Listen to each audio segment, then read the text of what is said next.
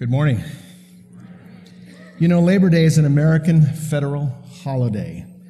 It's observed on the first Monday of September, and it celebrates the economic and social achievements of all American workers. It's a yearly national tribute to the contributions that these workers have made in the strength, the prosperity, and the well-being of our country. But do you know how it came to be? Do you know the origin of that? If you're like me, we've grown up with so many things that have become traditions that we don't often know exactly why if it's not been passed down from one generation to the next. Well, let me tell you where it came from. It all started back in 1882 with a central labor union in New York. And a little bit of the disputes were going on between many of the factory owners and a lot of the labor unions. And there was the proposal, the idea that maybe we should declare a special day set aside for all American workers for all of the hard work that they have truly done. And of course, naturally, many of the owners at that particular time didn't want to give them a day off that was paid. Through a process of time and over the course of the next few years, and specifically due to a strike that took place in Illinois, it was, and the loss of 13 lives that took place, it was on June 28th of 1894, underneath our president at that time, Grover Cleveland. He developed a congressional act, and get this, in 6 days it passed through both houses, and he signed it into law, declaring the first Monday in September, Labor Day. You know, it's amazing, they really can get things through. But the form for that particular celebration back then was set up this way. That there was supposed to be a parade throughout the streets exhibiting the strength and esprit de corps of the trade and labor organizations. That was followed up with, as most good Americans do, a celebration and a meal. We can't seem to get together much and have any fun without some food. However, this became part of the Labor Day celebrations and organizations. Nowadays, we're just thankful that we have a day. But you know what? It was 15 years later, something you may not have known unless you do a little research, and you can now today Google it to find out. And 15 years later, in 1909, there was a convention of the American Federation of Labor that actually felt that this thing got a little bit too prideful and a little bit too arrogant. And they adopted a resolution that went like this, that the Sunday preceding Labor Day every single year would be adopted as Labor Sunday and dedicated to the spiritual and educational aspects of the labor movement. So I'm here to tell you this morning, happy Labor Sunday. You didn't know that, did you? And for some of you, and now you know the rest of the story. But you know what else Labor Day tells us? It really signifies unofficially the end of summer. As I grew up, for years, it was always, school didn't start until the day after Labor Day. We've changed that now because we take a little longer holiday at Christmas and a little longer holiday at Easter time, and we take a few of these holidays throughout time. And so in order to get 180 school days in, we have to back it up a little bit. And some schools are starting a little earlier because they want to try to be done before Memorial Day, which doesn't happen. And so, therefore, it's kind of like our culture's changed a little bit. But what I want to tell you this morning, I want to share two matters with you, since this happens to be Labor Day weekend, and this happens to be an educational Sunday, for the development of spiritual and educational matters. So I want to take in the next few moments, and 32 to be exact, and truly enlighten you. I want to challenge you in your spiritual journey, in your walk with the Lord, and then I want to highlight a particular aspect of this church, and we're going to talk just a little bit about an arm, a department of this church, and specifically your Christian school. I would ask, though, if you would take just a minute, and if you haven't already, if you've got your Bibles or you have your notes there, but if you would turn to Philippians chapter 3 and stand with me. I like to stand and use a particular form of text and really so that you know where I'm coming from and what's happening from there. We're going to look at three main verses this morning, and I hope to really encourage you in your particular walk. Now, you can probably see it up on the screen, or you can look at it in your notes that were in your bulletin, but I want to read these three verses from Philippians chapter 3, starting at verse 12, and it reads like this: "Not that I've already obtained all this, or have already been made perfect." You can circle that word perfect. It's also bold in your notes. "But I press on to take hold." That's another one to circle, because we're going to talk about both those. "Of that for which Christ Jesus took hold of me. Brothers, I do not consider myself yet to have taken hold of it. But one thing I do, forgetting what is behind and straining toward what is ahead." Now I ask that you all read this out loud with me. Verse 14, okay? I press on toward the goal to win the prize for which God has called me heavenward in Christ Jesus. Let me pray for us. Father, I want to thank you so much for this Labor Day, and specifically this Labor Sunday. And Lord, I pray that in the next few moments that you would open our eyes and you'd open our ears to hear what your Spirit would say. But I also pray, Lord, because we know the statistics right now, that there are a lot of people that are out of work. And so it's a little bit tougher to be able to celebrate for some of those.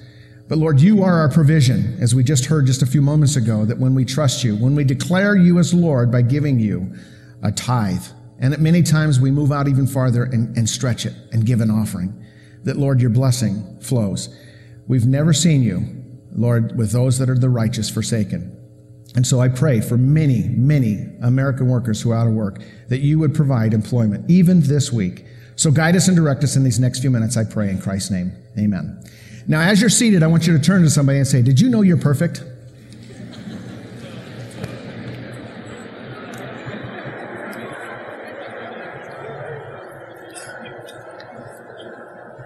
Now, I didn't say make a dissertation out of it. But for some of you, that's the first time anybody's ever told you that you're perfect. Well, we're going to talk about that a little bit today. You see, how many times do we see people that sort of cultivate that attitude of, I have arrived? I got a ring again. I've got it all together. I've heard people say this before. You know, I've been there, done that, bought the t-shirt. It's almost like there's a prideful, there's an arrogance, like I'm much more ahead of where you are. And even though we're growing and developing, there's something about it that I really don't want to let somebody know that I haven't quite got it all together. So we really display this feeling. Now, you might have been that person, or you might have seen somebody. We've all experienced that, where we've been around somebody that just seems to be a little bit more arrogant and cocky than they need to be. But you know the interesting thing about it? Is that instead of being overconfident, when you're next to somebody who truly has got it all together, there's an incredible humility that comes out of them. And an example of that is the Apostle Paul right here in this verse of Scripture. Because in the preceding verses, in verses 1 through 11 in there, he goes on to talk about how important it is to, first of all, he says to rejoice in the Lord. And how that is incredibly important to make sure that we give him the honor and the glory. But he goes on and say, if anybody has confidence in the flesh, let me share with you what I've done. I'm a Hebrew of Hebrews. I was born from the tribe of Benjamin. When it comes to the law, I was a Pharisee. When it comes to zeal, I was persecuting the church. You want to talk about legalistic? I'll debate you all the way.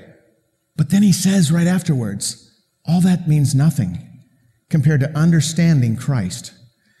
Compared to that surpassing greatness. We sung about that this morning. And as we've kept him as the main thing. And so he's saying, I haven't already achieved all this. I'm still learning. I had you circle that word perfect. What does that mean? Well, there are a couple of meanings throughout the Scriptures. And Paul infers one of them here. And he directly talks about one of them. And there's a couple of others that he infers. And I want to talk about those first before I say what I really think he's talking about. Did you follow me there? Paul speaks of such maturity and a spiritual purity that we almost think that maybe he could have been a little arrogant. Now, he was what we call a type A personality. It's obvious by his writings. If we didn't have somebody like Paul, who was Saul initially, as we know, and his zeal and his overabundance and his, let's just face it, his obnoxious personality, we wouldn't have a lot accomplished. So you talk about somebody that's going to say, hey, I got it together, But here's a man who's humble that says, you can follow me as I follow Christ. I set an example. And so what he's saying in the midst of this, as he goes on and says, not that I've arrived, for that's not the case. For you won't find any perfectionism in Paul. It wasn't there. Though he may have seemed a little bit arrogant, he wasn't perfect. But you know what is perfect? You ever seen a newborn? There's one right there, as a matter of fact. The key officer holding one.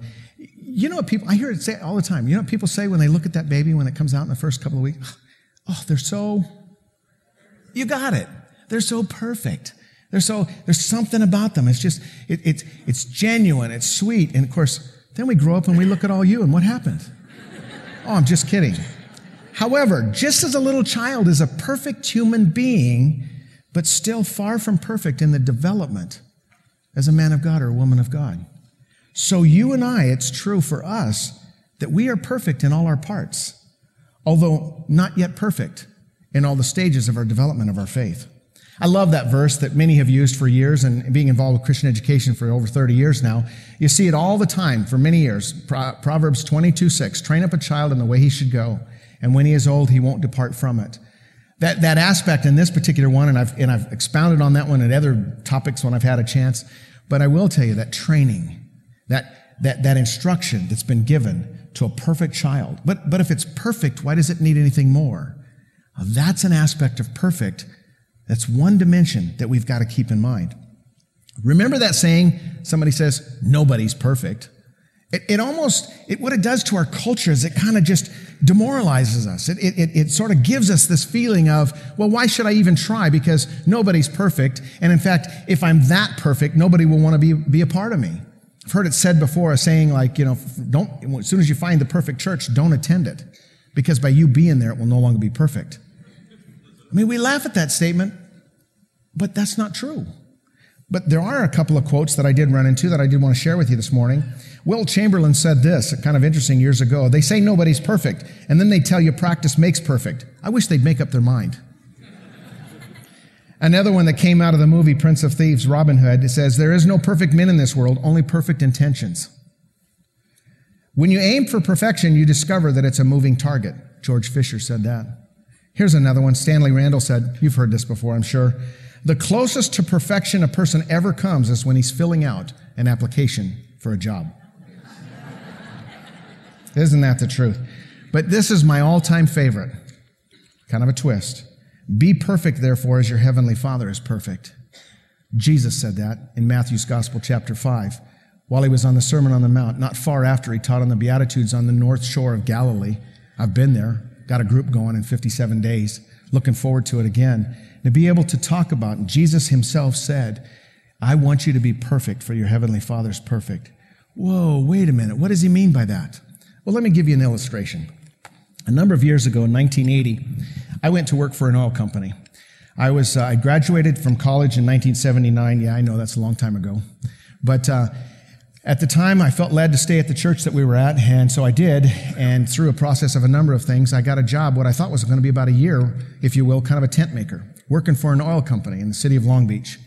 And while I was there, because I had a degree, they called me into the office, and they said, we want you to be an engineer. And I said, excuse me? Do you know what my degree is in? My degree is in religious education with emphasis on youth and Bible training. And they said, we don't care what it is. We know you have a degree, and we can train you to be what's called a non-degreed engineer. And so for the next, what I thought was going to be a year or so, was the next 6 years, I worked as a petroleum engineer. And in my hands, what I have, and sometimes people come into my office and they say, what in the world is that? This is a part of a submersible pump. It was actually in the ground at one particular time. They put a number of these together, depending on exactly the formation that's down there in the pressure, to know exactly how to pump the oil out. Underneath it are some holes, and the holes are curved in such a way that when this thing spins, it throws oil up through the middle, goes through this thing, and there's a number of these stacked together, and the oil comes right up through the middle, attaches to the end of a pipe that goes down in the ground, and has a cable that goes along the side. Now, this thing isn't worth much anymore. And in fact, after they took it out and they sandblasted this thing, and they said this isn't a good one, but compared to a brand new one, I couldn't tell the difference myself. But they said it didn't work anymore. The well itself failed, and they pulled it back out of the ground, and so I asked for a copy of this. Now, about the only thing this thing's good for anymore, it's a paperweight. It sits in my office. It's no longer perfect. When it was perfect, it was doing its job. That piece of equipment. So therefore, for you to be perfect as your heavenly Father is perfect, he says, do exactly what you were designed to do. If you do what you're designed to do, you're perfect. You're doing exactly. Now, how do I know what that design is? Well, God's created each and every one of us with a unique shape. You know me. I've been around here long enough that I teach a shape class. That shape really stands for 5 different things that are part of who you are. Your spiritual gifts, your heart, what you're passionate about, your abilities that are within you, that God has given you. We all have different abilities. Some have some and some have none. I mean, just kidding there. And then your personality. And we all have different personalities. And coupled with that is the experiences. Sometimes our life experiences. Sometimes our painful experiences.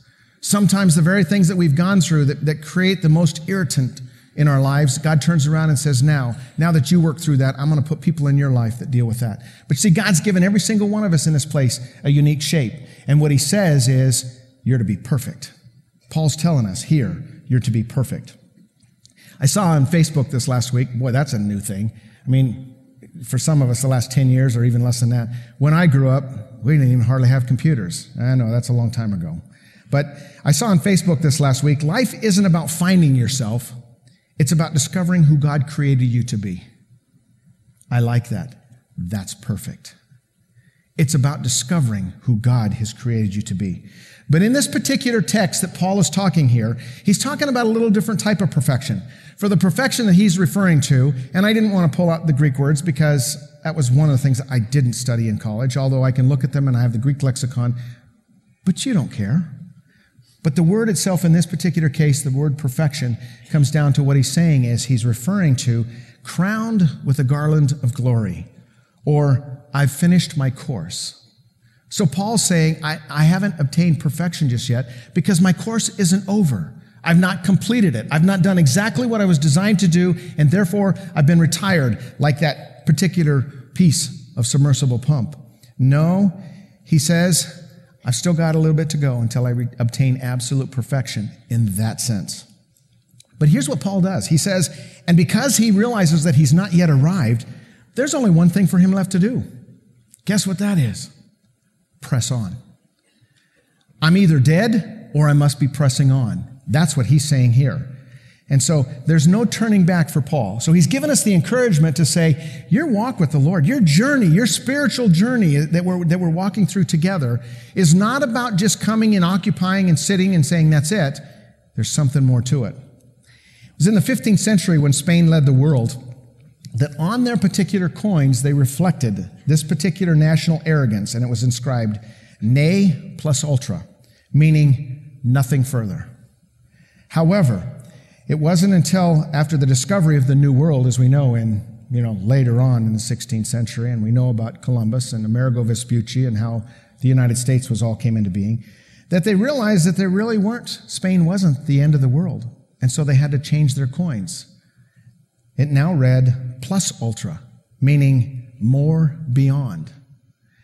My question for you and me today is your motto in your Christian walk, is it nothing further or is it more beyond? Are you open? Are you teachable? Are you learning more and you're pressing on to move forward? See, this is where the childlike faith comes in and gives us real maturity. A child can't wait to be bigger, and they're always wanting to be, a little more mature. I know, I remember when the kids were young and they were little toddlers, and one of the things is we were going through that stage of potty training. And it was always exciting when they got into the big boy pants or the big girl pants. But you see that with kids at all stages all throughout.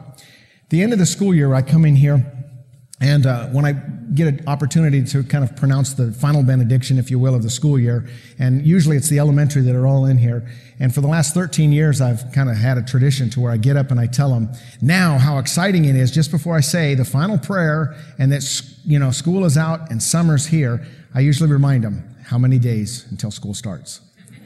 And they all go, oh, yeah, okay? But there's one thing I've noticed about the kids that's really exciting. Whenever I say, the year is closed, you're done with third grade. Many times I'll see these kids go, yes. And it's like, this grade's behind them. Now you're considered a fourth grader, even though it may be 83 more days until school starts. But the fact of the matter is you're bigger. Or you're now out of elementary school and you're in junior high. Or boy, we got junior high behind us and now I'm in high school, and so forth. That same thing happens with us as adults until we reach a certain place, and then we kind of want to put the brakes on it and stop it. You know how that is. But Paul's saying, not that I have already obtained all this or already been made perfect, but I press on to take hold. I had you circle that word, take hold. You know what take hold means? It means to catch it or to grab it. And he goes on to basically say he is expressing his gratitude. I love it. I mean, why is it when you're preparing a message and you sing a song and it's like it just comes alive even more so? But this morning I was sitting there and we were singing about the fact that we're so grateful for his grace and his love that reached out to us, that it never fails. And Paul's doing the same thing. And he says, I am reaching out and I'm taking hold of that which he took hold of me. Now, none of us can come to a saving knowledge of who Christ is unless our eyes have been opened, the scales have been removed, And frankly, as I see it throughout Scripture, unless somebody's been praying for you, I see it all the way throughout. Unless somebody's praying for you and the Lord's reaching out. But what Paul says is, I'm going to take hold of that which took hold of me. And he goes on to say, I'm focused on one thing. I find this kind of interesting. One thing. I'm going to forget what's behind and move forward. That's two things. But he says one thing in the midst of this. He says, I press on and I don't want to be distracted by it. So one thing I'm going to do is I'm going to press on toward that prize. I think we often let things in our past distract us. And what do I mean by that? Whether they're good or whether they're bad. If you're struggling with something and you're trying to get rid of it, they tell you. I come from a family, in my family, my mother, dad, and sister, they all smoke. I never got into that. And nothing against that, but basically my parents both have emphysema now, and they're struggling, and they look like they're much older. And it says right on there, this can cause whatever. But if they're trying to quit smoking, which I've seen my parents many, many times try to quit smoking, and they're constantly thinking about, I'm not going to smoke, I'm not going to smoke, what are they thinking of? Smoking. You replace it with something else, regardless of what it is. Here's what happens. We've got to, as some of my New York friends say, forget about it. You got to leave it behind you. You got to put the past behind you and move on, all right? If you're looking back, it doesn't take very long before you go back. And what Paul says is, don't look back. Now, in case you're thinking I'm picking on one particular vice, let me think of it this way. You can almost get arrogant on the other side. Well, you know all the things that I've done? You know all the accomplishments that I've done? Do you know what I have done in my life? Do you know the degrees I have and the awards and the trophies? Paul says, forget about it. It's in the past. What were you saying I shouldn't do that? No. It built some confidence. You had your time. You move on. That's all there is to it. It's a new day. We can also get caught up and getting a little too far out in the front. And that is, we're looking at the future by saying, well, someday, when I get that job, someday when I get my inheritance, and he says, no, you don't think about the past. You don't over-concentrate on the future. So what am I supposed to concentrate on? The present is where eternity touches us right now. The present, today. Paul knows that running every race, it's only one in the present, not in the past or not in the future. You may say, but I've ran a really good race before. We just saw the Olympics, and we saw a number of people break incredible records, and some had to live up to that from the last Olympics up to this one. But you know what? It really doesn't matter what you did at the last one. What matters is what happens right now, today. And our walk is that way too. And I think that sometimes we either ourselves or the enemy is out there trying to tell us that, you're not as good as you think, or you're better than you think, or remember what you did. No. We concentrate on the here and now. Max Lucado talks about a story of an accomplished Ironman triathlete who told his story and the secret of success. Here's what he said. I last the long race by running the short ones. I don't swim 2.4 miles. I swim just to the next buoy. Rather than bike 112 miles, I bike 10, take a mental break, and bike 10 more. You never tackle more than the challenge that's ahead. Jesus offered the same kind of counsel, didn't he? In Matthew 6:34, when he said, don't worry about tomorrow. Tomorrow has enough trouble of its own. Each day is what you should concentrate on. Concentrate on right now. When asked how he managed to write so many books, the author just explained, I'd never written any book. All I did was write one page a day and put it all together. And sometimes it's easier to take things at a small pace. Let's face it. We need to face our challenges in stages. You can't eat that whole thing at once. You can't do it all that way. But you can control the next hour. If I have a problem with my temper, and I may say, I can't control my temper forever, but I might be able to control it for the next hour. I don't know what the situation is. It's really up to you. But remember, you last the long race by running the short ones. Each day that we have been given is a gift, and that's why they call it the present. So, we must focus then on the present. That's what we've got to do. You got to focus on the present. Today, right now. If you don't think that's important, you don't need to turn there, but you can look later. In Matthew's Gospel, chapter 25, Jesus is talking about the parable of the talents, and he talks about how important it is, how he gave 3 different people different talents, and at the end, he asked them what they had done with it. And the first two had really doubled what they had gone. The first one just kind of went and hid his. And we always wonder, what's the moral of that story? The moral of that story is do something. The moral of the story is do exactly with what you've got, what you've been given now, and don't sit back and say, well, I couldn't do anything. I didn't have anything. I wasn't as good as somebody else. It's not it. He goes on in the sheep and the goats, and he's talking about in that judgment day, he's going to have both sheep and goats. And one group he's going to say, you guys didn't do anything. What do you mean we didn't do anything? We cast out demons in your name. We did this, we did that. And yet he says, depart from me because I never knew you. And the other group he says, now, you did all these things. When did we do those things? Well, you did them because you did it to the least of these. In other words, I think what he's getting at is he's basically saying, what talents do you have? What unique shape and ability do you have? And are you using it for me? You may try to compare yourself to somebody else and say, I can't do as good as that. You weren't meant to. You weren't meant to. I'm not going to have to stand before the Lord and measure up against Pastor Jason. It's not going to happen. The Lord's going to say, what did you do with what I gave you to do? And you saw it at the very end of that video. Whatever you do, work at it with all your heart as working for the Lord, not for men. Sometimes in our journey, we reach a place where we just don't know what to do.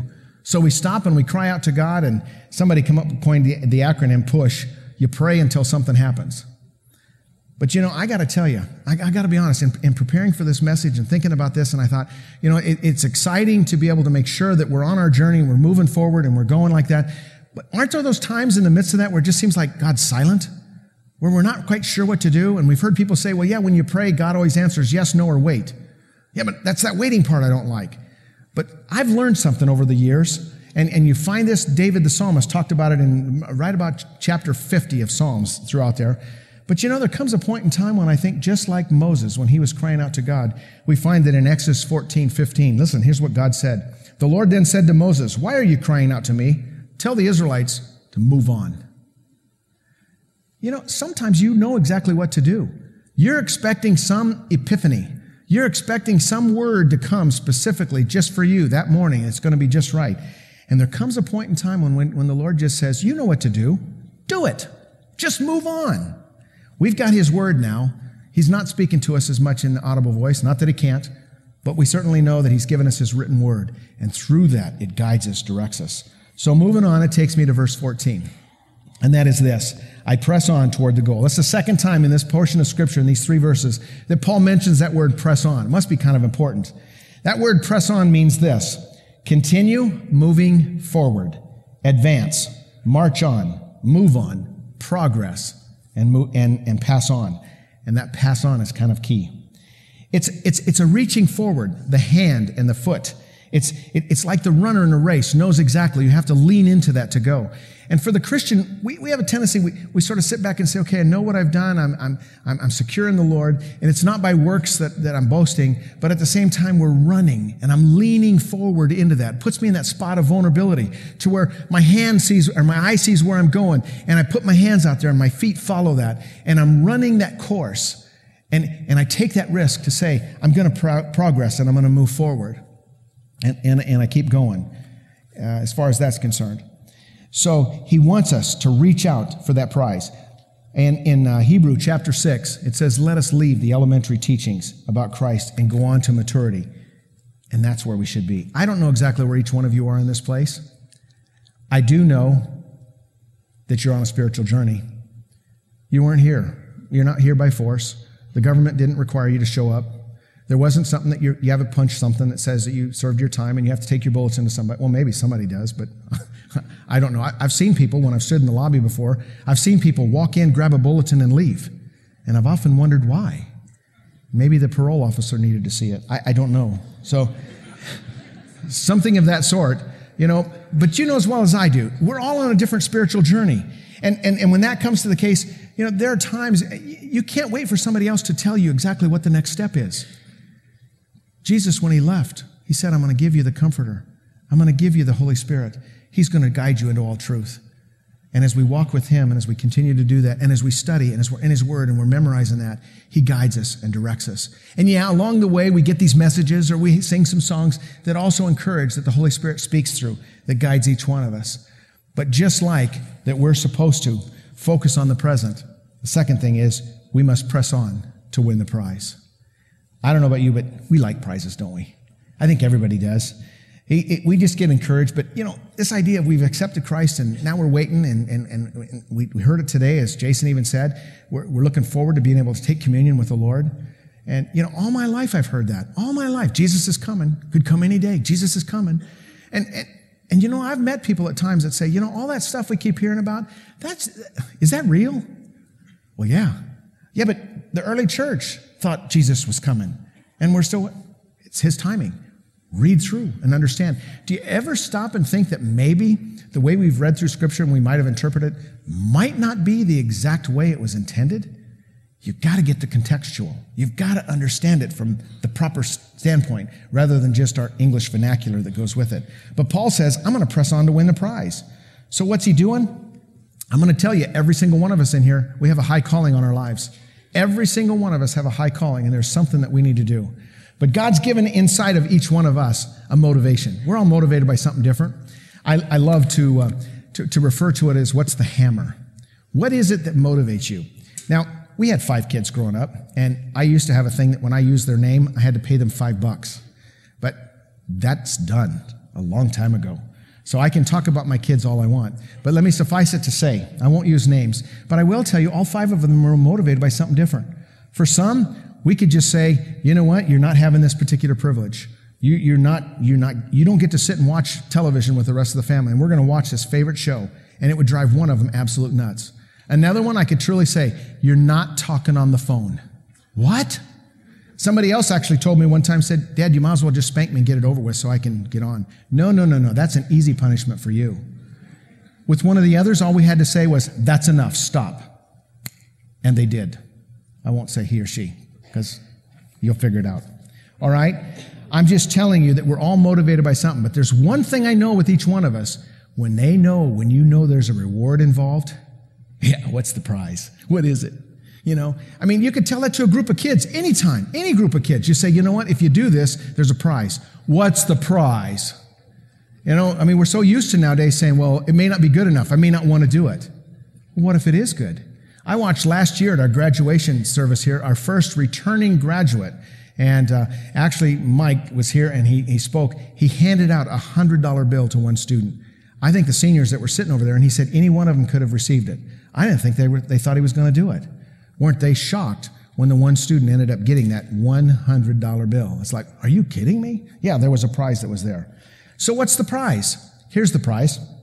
There is in store for me a crown of righteousness, which the Lord, the righteous judge, will award me on that day. And not only for me, but all who long for his appearing. In other words, folks, if we stay the course, we're in. It's not based on what we've done. Paul says, man, I strive to take hold. It's a cooperation effort. I work at it, he strengthens me. I work at it, he strengthens me. And I find that the more I'm strengthened, the more he kind of enlarges a little bit. And I've often wondered, I don't know, how many times do you read through the Bible before you finally get it? Forever? I don't know. And there's a part of you that just says, he says, okay, now you got that down. Let me show you something else. Let me show you something else. And you just keep going. But there's one thing we do know. There's a crown of righteousness for us, for all of us who continue to persevere. Second part of that, press on, is that word pass on. It actually is a part of it. So we don't just get to the place to where we understand this for ourselves and then we're done. No. We actually then have to pass it on to the next generation. You see, running the race and passing the baton to the next runner is so critical.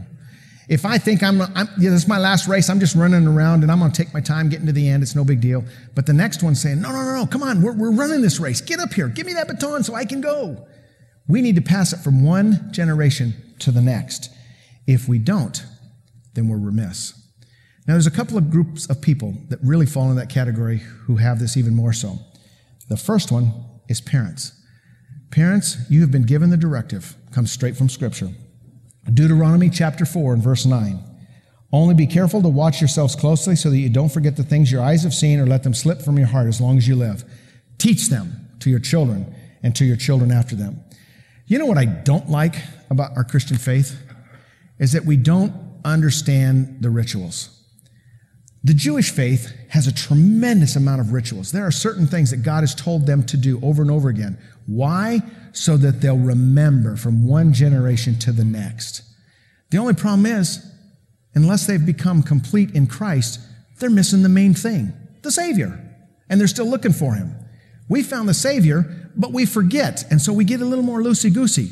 It'd be nice to kind of mesh those two together. Isn't it interesting about what's going to happen? Read your Bible. It's all going to come together in the end. And it's exciting. And the more you understand that culture, the more you understand that there are things that they pass on from one generation to the next. And we have a tendency to have forgotten that. The second category that falls into that is teachers. Teachers fall into this category of greater accountability too. James 3:1 says, "Not many of you should presume to be teachers, my brothers, because you know that we who teach are going to be judged more strictly." The prize that Paul was talking about was the upward call of God. You say, that's it? What do you mean that's it? Yes, the privilege of knowing, of having the peace. You could have a tumultuous time all around you, but if you're doing exactly what God has called you to do, then you are perfect, regardless of the storms that rage around you. I mean, you find that out. And the more you mature, and as we move on in our walk with the Lord, you recognize that it doesn't matter what happens to you. What matters is what happens through you. And if you walk it together with Him. So I'm telling you, parents and teachers, and that just about encompasses a whole lot of people in this room, we're held to that higher standard. All right? That's the spiritual dimension of it. The last part of it's the educational. And I told you I was going 32 minutes, and I'm right there. So I got a little long-winded. So bear with me the next couple of minutes because I got something really important to share with you. And that is the educational. It's important for us to press on, to be perfect, and then to pass it on. That brings me to this particular second point in this Labor Sunday, and that is the educational component of what I want to share with you. I don't often get the chance, as superintendent of the school, to really give you a report. We do it at the annual business meeting, which is coming up in a couple of weeks, but not all of you are there. And so you don't really get to see that, as well as you really don't know what's happening here. The first and foremost question is, why have a Christian school? Why do we have a school? Aren't we a church? Interesting thing, and I'm going to suffice my lesson, and it's a whole nother time to go with that, but I can tell you, when this country was founded, we were founded on Christian biblical principles, a religious freedom, if you will, and we were given the opportunity to be able to not be told what church we had to attend to. And so Thomas Jefferson, when he wrote, in part of his documents initially, wrote the importance of the separation between the church and the state. He did not mean that we need to take and put education separate from what's happening with the church. And in fact, education and the church should be together because of what the Bible gives. It's the moral code. It's the moral principles. It's the absolute. It's the only thing that is consistent throughout all of time. And he knew that it was important to be there. And in fact, the schools originally were founded in churches all throughout Pennsylvania in some of the early colonies. And eventually they developed public buildings with which to put schools into because, well, let's just face it, society was prolific and they had a lot of kids. And it was getting to be, it was more and more. Well, I can tell you, for a couple hundred years, that went along fine. But along about 1962, I remember I was in second grade. And I can remember my first couple of years in school, I remember the Bible being there. And I remember talking about prayer. But there were two things that happened almost simultaneously, and the Supreme Court interpreted those as being unconstitutional to be able to have prayer and the Bible within Christian schools. Folks, we are 50 years later. And what's happened today, I could go on and do a whole nother message on it as to exactly why I believe so important. Now, it's a mission field in that public school. I am not bashing that whatsoever. But I am telling you, God has raised up a number of Christian schools.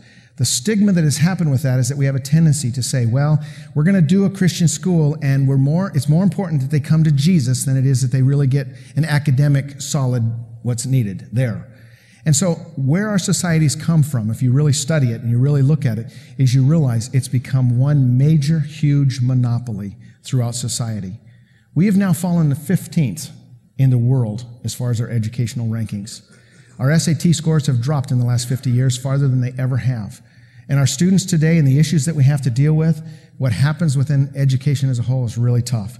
Does that mean that Christian schools are absolutely perfect? No. But I am going to tell you, you take out the mainstay, and what happens is, from one generation to the next, it gets weaker and weaker and weaker, to the place now that you see exactly where we're at in society. However, I've read the book. That's what's supposed to happen. Because our humanistic ideas have so taken over that it's just taking control. So why did we start a Christian school? Well, let me tell you what happened. I didn't start it. I've been here 14 years. We're about to celebrate our 20th year, the start of our 20th school year. God spoke to one board member in 1992 as they were building the educational wing over here. And God told him specifically that we needed to partner with the parents in this community in the development of the spiritual directive that's given to parents. Got together with the pastor and the leadership, and the academy was started with 15 kids in 1993. We now are starting our 20th year, and I can tell you that today we have 227 students from infant to grade 12. Inclusive of that is we have an international division where we have 45 international students that are boarded just 5 miles south of here at Sparrow Fellowship. It wasn't something that we dreamed up. It was something God gave us, and we've taken it a step at a time. Where do we go from here? I'm not sure. But I can tell you, this school that you have here is a fully accredited school with the Middle States Association of Colleges and Schools, and also accredited with the Association of Christian Schools International, the largest Christian accrediting body in the world. On top of that, it was in August, just 1 month ago, Mr. Gernovich and I went to the PIAA and we petitioned, and we were actually voted in and accepted into the PIAA and the single A schools. What does that mean for us in the future? God has some plans. And I don't know exactly what that entails, but are we perfect? No, but we are a perfect school because we're doing exactly what God has called us to do. I've included in your notes our mission statement, and I do want to just highlight that. And that is to partner with parents to deliver educational excellence for tomorrow's leaders in developing a worldview that is distinctively Christian. There are 6 other value statements that are there for us. We filter everything we do in this school through that. And it's my job to try to assemble the team and do the absolute best that we can. So I will tell you, that school is a part of fulfilling the mission of this church, and that is helping walk people through in their transformational journey with Jesus. And I can tell you, I'm excited to be a part of it. And I'm really excited because on the backside of your notes, I've listed the staff. And I want to ask them, for the sake of time, if they would all just come up here and stand across the front. Most of them could be here. A number of them have lead worship at other churches, and they do their best they can to get in here. But I wanted you to see that we have had the list of all of those that so that you can pray for them. This is your school. You're a part of this. And you're one of those that helps partner with and pulls together. Exactly. And they're all moving to that side, but you can go all the way across. Yes. For the sake of time, I was really planning on trying to shorten things because I really wanted to read their names, not necessarily to highlight each one of them, and I'm not making them speak, but I want you to see what's happening. There are 45 people that are part of this early education center all the way through high school. This is something that God birthed. When I look at the original notes that Dick Fisher had when God spoke to him about what's happening with the school, and some of the notes that he made, and when they talked about it initially, they thought they'd go through 6th grade. They thought that's all it would be. And when I was pulled on, Pastor Jack says, yeah, we're a school K to 6, and that's where we'll be. And I had a sense in my spirit that God was saying, no, there's something more. And so, I, again, out of respect for my leader, my pastor, I went to him and I said, Pastor, I think all due respect, I think God wants us to add a grade at a time and to keep going. And we did that.